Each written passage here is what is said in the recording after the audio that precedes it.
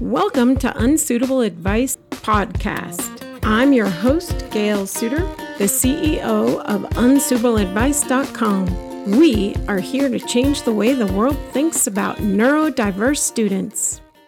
Hi, everyone out there. Welcome to Unsuitable Advice's podcast on changing the way we perceive neurodiversity. Today's guest is Susan Lucy. Hi, Sue. I am going to let you introduce yourself today because there are so many excellent qualifications that I could never list them all off the top of my head. All right. Well, thanks so much, Gail. I'm really happy to be with you and to talk about this important topic. I've been in education for over 35 years now, much as I hate to admit that. Right now, I have the privilege of leading a nonprofit called Mass Insight Education and Research. Previously, I've been a superintendent of schools for about a decade, most recently in Providence, Rhode Island, a mid-sized urban system, also in Portsmouth, Rhode Island, a smaller suburban system.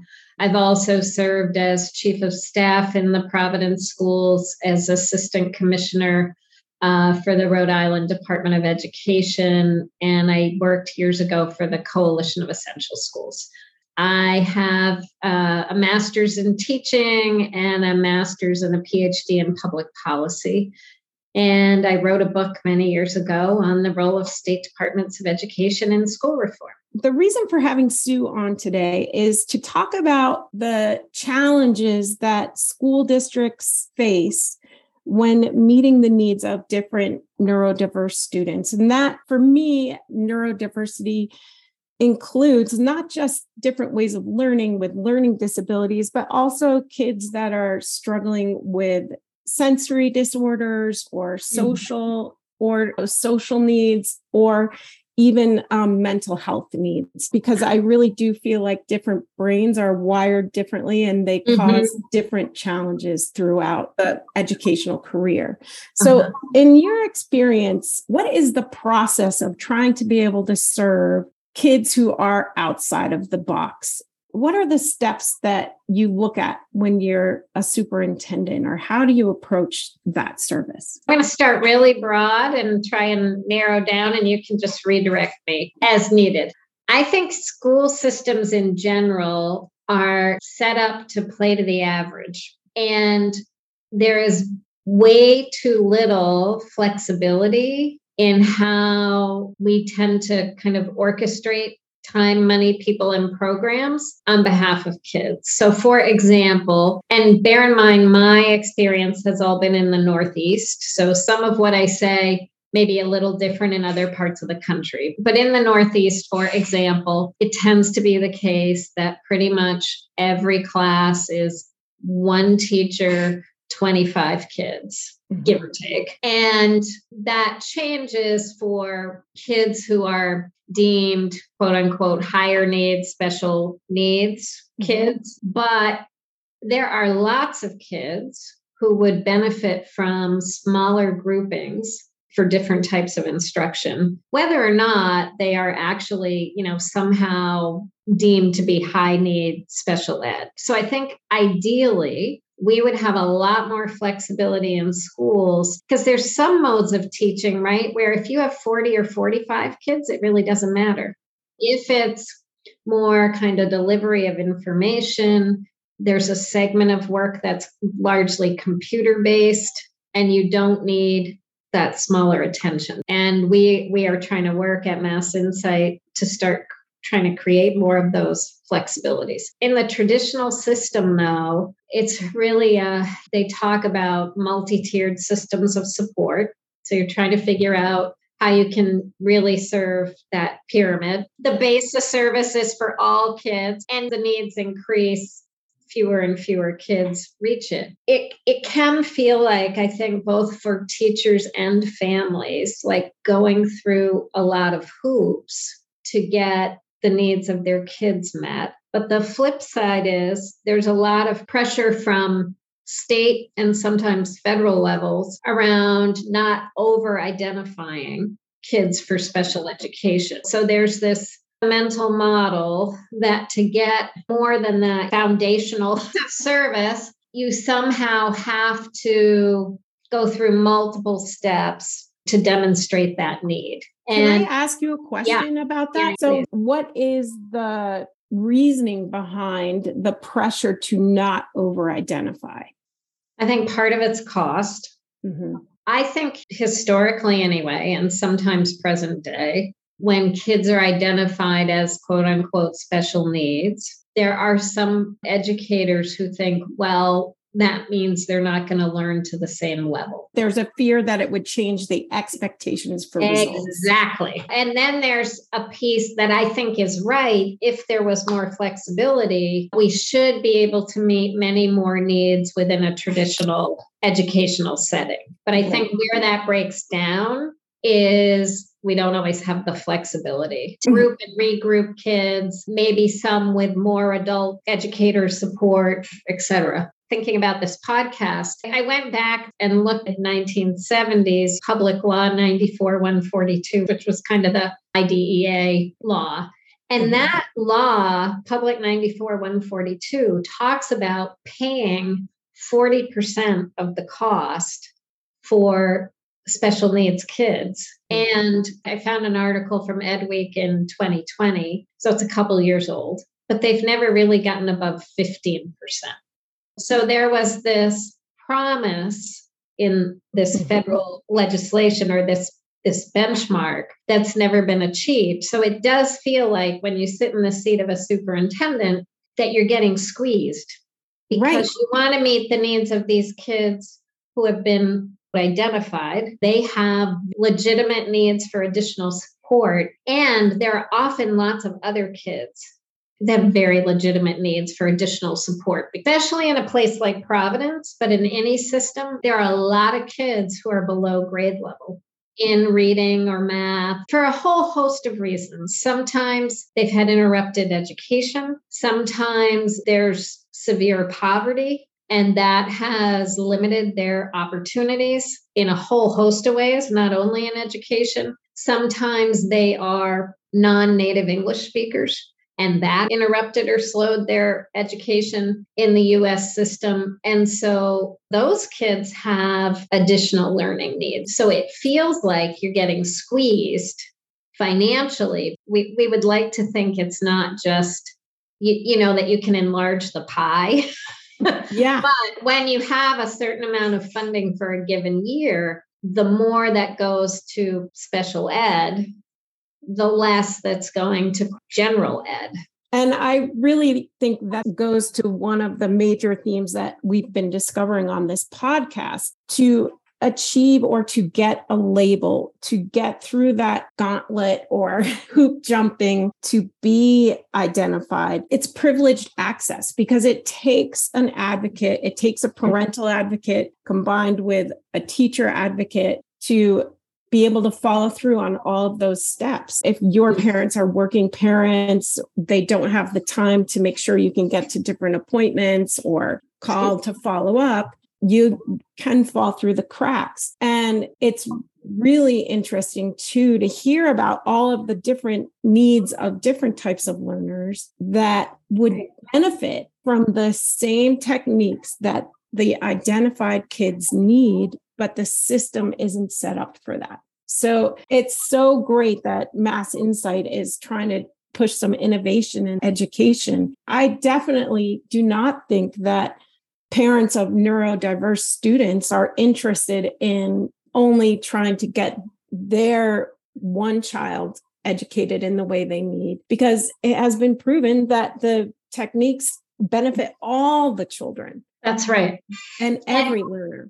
And similarly, people say the same thing about meeting the needs of English language learners, for example, when there are techniques used that help with understanding language, it also can benefit the comprehension of many other kids in the class. And the grammar and seeing all of how that structured language happens is beneficial for every person trying to use the English language, which is probably one of the most technical languages in the world as far as spelling. Yeah. Just to make life challenging. Right? Yeah, because we've really mashed together several different languages, so spelling is quite random. At least that's the way it feels to neurodiverse. I just want to do a tiny sidebar, if I might, on Mass Insight. So we, just to be clear for your audience, what we're working on as part of our work, which it's a relatively new part of our work, but is thinking about how do we help systems over time kind of reinvent. Mm-hmm. So we have evolve, right? Yes, or evolve. Yeah. Yes, I like that word. We have for a very long time supported systems that have been designated as low performing through the federal and state identification systems. And we fervently believe that there's just so much evidence that the traditional system is not set up to do what really needs to be done to serve all kids well. And we particularly focus on kids that have been systemically marginalized, while we tend to focus in our language around Black, Brown, and low-income kids. I think it's also unquestionably the case that neurodiverse kids have also been part of a population that's been systemically marginalized. I agree. And it's really interesting when you were talking about feeling squeezed, because that federal law made it against the law to not meet the needs of the children who have been identified with, they use the word disabilities. And the expectation and the law enforcement is there for the law, but then the funding's not there. So it's not even just being squeezed. It's literally tying your hands to meet the needs. Yeah, it definitely, I think two things are true. I think, some systems do it better than others, even within those funding constraints. So I never want to say we can't do better by kids in this system, but it also is the case that there are some real barriers, and some of them many of them boil down at the end of the day to resources. Exactly. School systems themselves all across the country are so diverse in who they serve, how they serve, what tax dollars they get. Yes. Like everything. I 100% want to make that clear to our listeners. That is not all the same across the country either. Every system has a different way of dealing with it. And there's a lot of difference from state to state. Yeah. And even county to county within the state. That's right. Well, that is an interesting piece of the pie. As you think about the system and what you've seen, I feel like you've had a really great view of it from a lot of different perspectives. What do you think could be the low-hanging fruit for evolving the system in a way that wouldn't require a major restructuring? So I think I'd start in two ways, and it does depend a lot on the local context, how challenging this would be. But I think one piece, as we think about evolving school systems at Mass Insight, it's often the case that schools have not traditionally listened terribly well to families and community members. And some of them are, depending on the demographics, some members of the community may have been cut out more than others. So we do think you have to start by really listening and, for lack of a better term, understanding the user experience. So what's, from the perspective of the family and the students, what's working well and what's not? My hunch is that would show you some low-hanging fruit too, but it also would show you the right low-hanging fruit from the perspective of the people you're trying to support. So I would start with listening. When I was in Providence, now this was years ago, I left in the end of June of 2015. We had been trying to create greater school-based autonomy to create those flexibilities. The teachers serving the kids most directly and that kind of the leadership team within that school, they know best what needs to be done, assuming they have access to good curriculum, they know good teaching practice, et cetera. The more I think we can authorize people to orchestrate themselves around meeting the needs of kids, I think the better off we would be. And that could lead to things like, I'm going to take 35 kids for this period because we're doing this, and you're going to take 15 and do that. And so there could be, I think, much more flexibility given the group of kids in front of us, given the resources we have here. How can we best meet those needs? And it's pretty clear to me it's not going to be, oh, I know, we're going to keep everybody in groups of 25. Yeah. Well, and it's interesting that you say that the first step is listening, because even at Unsuitable Advice, when I'm doing a school audit, the first thing I do is interview all the players, right? Yeah, so exactly. I go in and I'll interview the teachers, the administrators, the board, the students who are neurodiverse and how they're feeling, and the parents, how do they feel? Right. The alumni, who did they serve well? Who felt like, oh, that school was a good school for me, and here's why? Because I think that gives you the whole picture of all of the players and their needs, and also along with the resources available, coming together as maybe a school district and saying, hey, our school has a great reputation for serving kids with these types of needs or these types of interests. So sort of playing along with those magnet schools or the charter schools. Districts are all different. Some districts, it would require busing for hours, and that may not work. If you're in more of a condensed urban district, you might even be able to like pull together that service. That's right. In a different way. And if you think about now, all we've learned about using technology, I do not want to see kids on screens hours on end, but I do think there are ways to draw from a great class being taught at a neighboring school. The busing could be a problem, or maybe they only want to go to that school for a period or two. You can develop good hybrid or technology-based models that also extends that. And just going back to the listening for a minute. So we at Mass Insight, we do much the same process you described at Unsuitable Advice. When we do an equity audit for a school system, we're not able to listen, we're not able to interview everybody, but we do focus groups. Explain what an equity audit looks like. Maybe start with what equity looks like versus equal. I forget who said this originally, but equal is everybody has a pair of shoes. Equity is everybody has a pair of shoes that fit.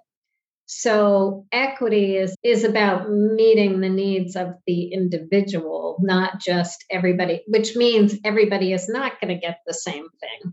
Because not everybody needs the same thing. But equal would be you get the same thing whether you need it or not, whether it helps or not. And the equity audit, it really looks at everything from school district policy, how they handle data, how they assign teachers, how they assign kids, discipline policy, curriculum, who feels listened to, what do family members say, what does the data tell us about which kids are doing well, which kids are not. And it's really trying to find both strengths that the system has to build on, because we do believe every system has strengths and every community has strengths, and barriers to opportunity for certain groups of kids in a system. Excellent. And as you go into those lower performing schools, what would you say, if you can, and maybe it's not even possible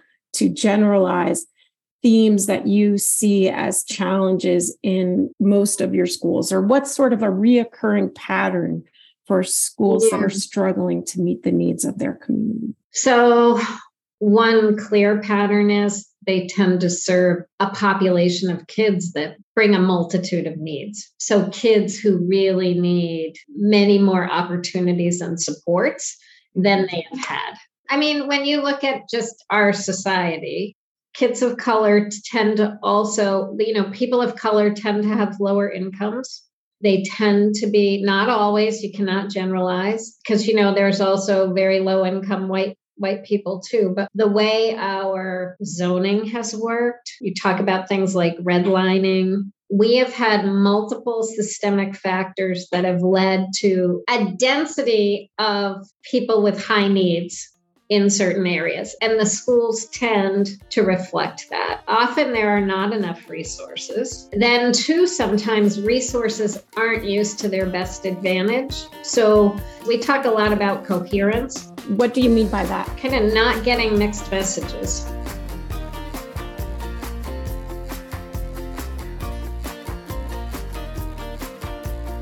So sometimes if you're in a low performing school, like you're asked to do a school improvement plan for the district, you might be asked to do another one for the state. The state might ask for a few. They might ask for one for your ELL kids, one for your special needs kids.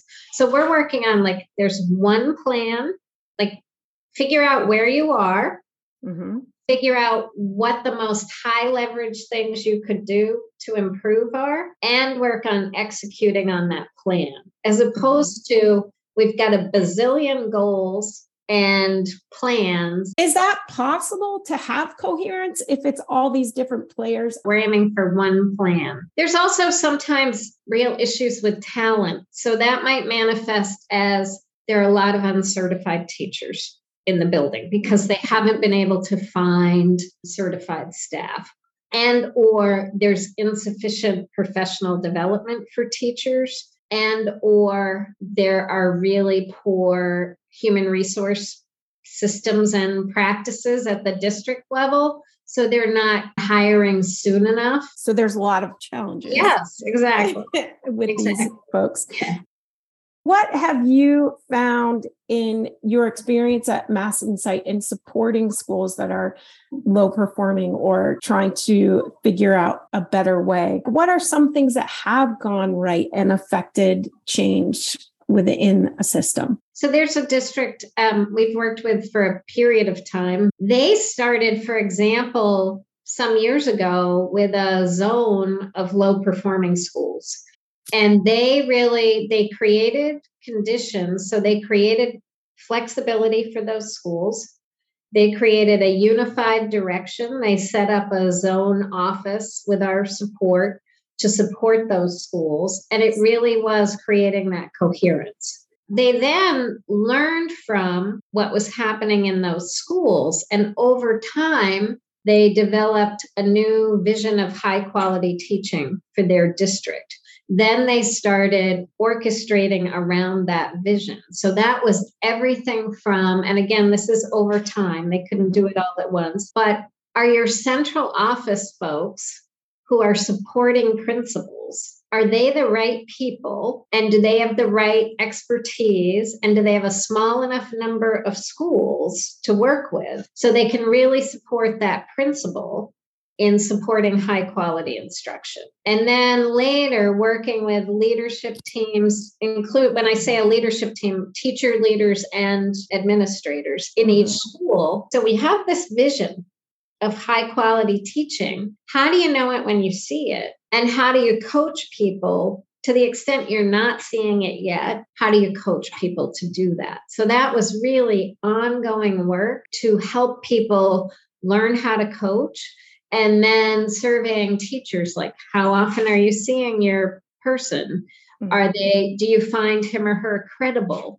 Are you getting actionable advice? It's really intentional work over a sustained period of time. Which can be hard when school systems change. Superintendent leaves, or if the principal leaves, or the next person comes in with a new vision. But it was interesting that they started with a zone of schools that allowed for collaboration to share what was working and what wasn't working, and then was able to pull together a priority that seemed to pay off, because it allowed those underperforming schools to collaborate on problem solving together within a smaller system.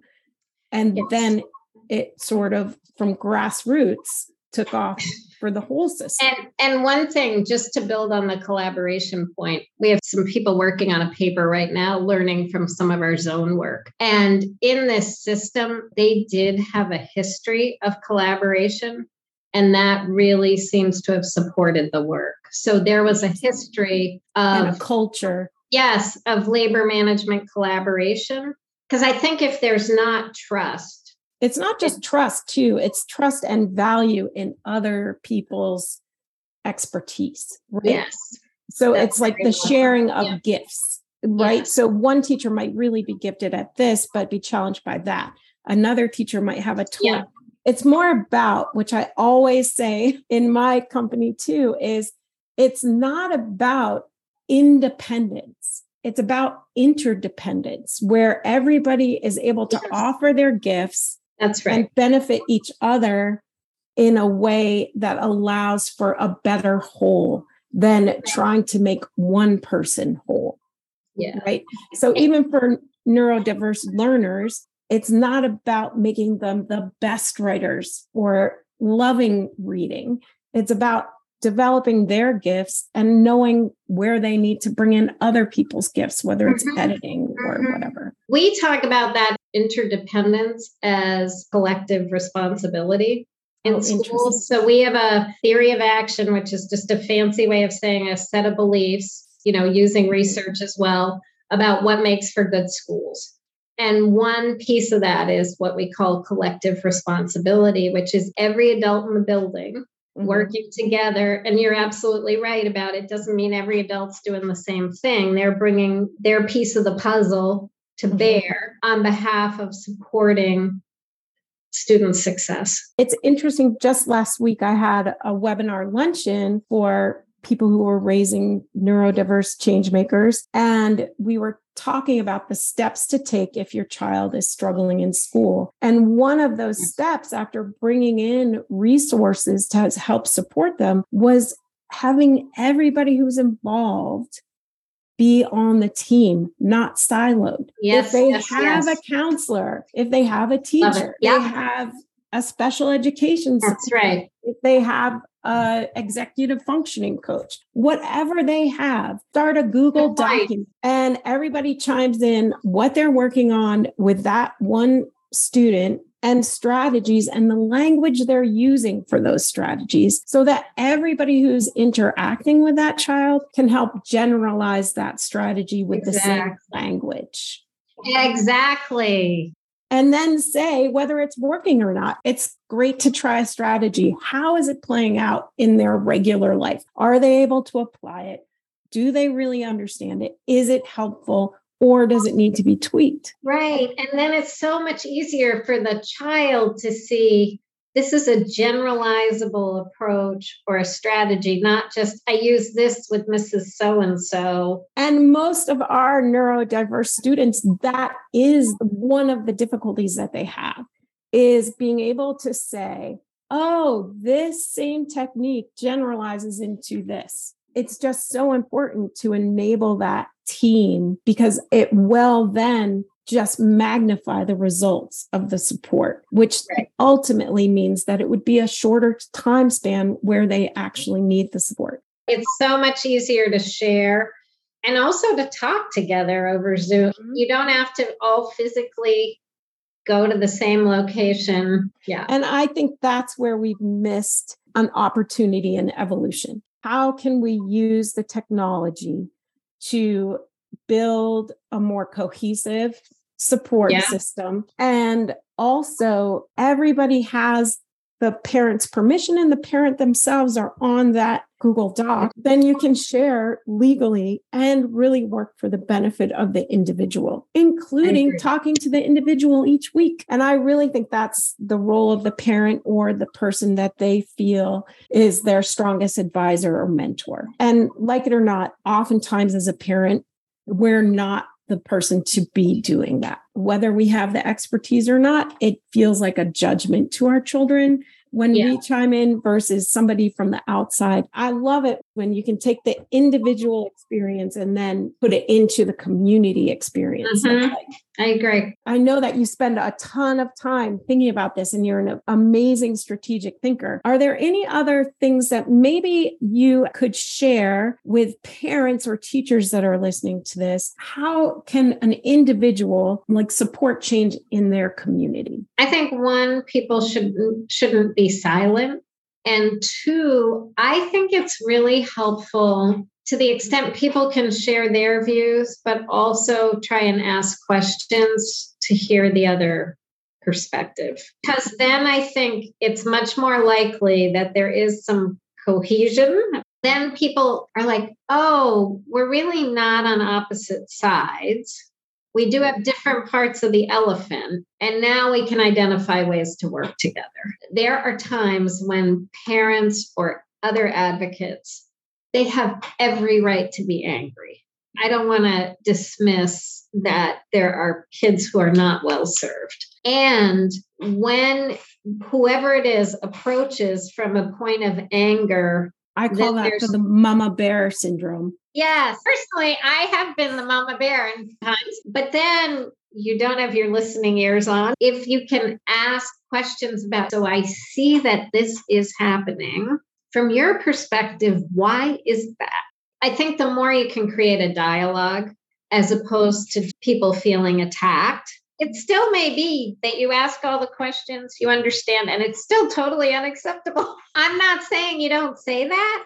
That same luncheon, it was step 5. After you deal with yourself and talk with your student, then go listen to the teachers because they see that child several hours a day in that environment and have insights. Some of our neurodiverse students have ineffective coping mechanisms that can be confrontational or deceitful. And it's just the way they have been able to cope with not having their needs met. Those behaviors can leave what I call residue on the educators who are trying to help them. Right. If they're constantly defiant, it's really hard to feel, I love working with this kid. But to increase the understanding of why that behavior is happening and what is the root of that behavior, then allows everybody to get on board and understand and to know that they have support and not just expectations. The other thing the dialogue can do is sometimes there's multiple ways to meet a need. So a classic example in special education is, I want my child to have a one-on-one aid. If you come in with just, I want this, and there's no listening and no kind of unpacking of the why in all directions, then it's just, you're at loggerheads because the system is saying your child doesn't need a one-on-one. The parent or family member is saying, I want a one-on-one aid. It's interesting. The way I approach it with my students when I'm working with them is, what do you think would help this situation? They might say what I would call a noun, an aid or time. I say, when you're saying the one-on-one aid, use adjectives as to what you think that will feel like. Because I think when we get to the adjectives and what they're trying to create in the feeling of having that one noun, then you can start opening up the ways of how to manifest that feeling or that need that they have in a much more realistic way. And I think that's true when you're trying to manifest anything in your life. For some parents, they want to make sure their child's safe. Saying a one-on-one aid, because that to them is somebody's paying attention every minute to what's happening for my child. Again, going back to your point, it's more unpacking you're really trying to get at. And I think the opposite can be true. It was interesting. We had an administrator on that luncheon, and she was saying, well, if we see that a child needs support and we're trying to get the ball rolling for that, and then we run into resistance from their caretakers, how do we affect the change that we need to do to meet the needs of that child? And I think that it's the same thing. Meet with them. What stories are the caretakers telling themselves about the process of being identified? And a lot of us carry PTSD. Let's face it, we have evolved a little bit. If you were identified or labeled, you were tracked and you were a social pariah. Right. So there's a lot of those fears that parents are still carrying without realizing that starting that process and understanding how that child learns, it does have to come with a label to get the legal support, but it is not a death sentence anymore. It's not like you're just pushed out of the system and there's no expectations for learning. I think it goes both ways. Any other words of wisdom? I think so. I think we've covered a lot of ground. Well, and I do want to take this moment to say that Sue is my oldest sister, but I didn't want to undercut it right from the start. In our family, we were brought up to value education. Our mom spent most of her volunteer time on education, whether it was on school boards or special ed programs. Interestingly enough, 3 out of the 4 daughters are in education. And I would just like to say, Sue, that I've always admired your ability to analyze and take on the big problems. You never shy away from an enormous challenge. I'll never forget when you called me and said, I got a new job. It's the superintendent of Providence, Rhode Island. After the mayor had just fired the entire school system. I was like, yeah, I heard about that on the news. Did anybody else apply? I know. I do remember you asking me that. Well, thanks, Gail. And I want to say I'm so excited about Unsuitable Advice. This work and this framing of the work is really sorely needed. It's been really interesting for me as I go along my process. We came at it sort of from opposite ends, right? Yeah, exactly. You came at it from the 50,000 feet. Right. The system side. Yeah. And I'm like the underground. You need both. In the end, our experiences came to the same understanding of what was needed. Thank you so much. Thank you. This was fun.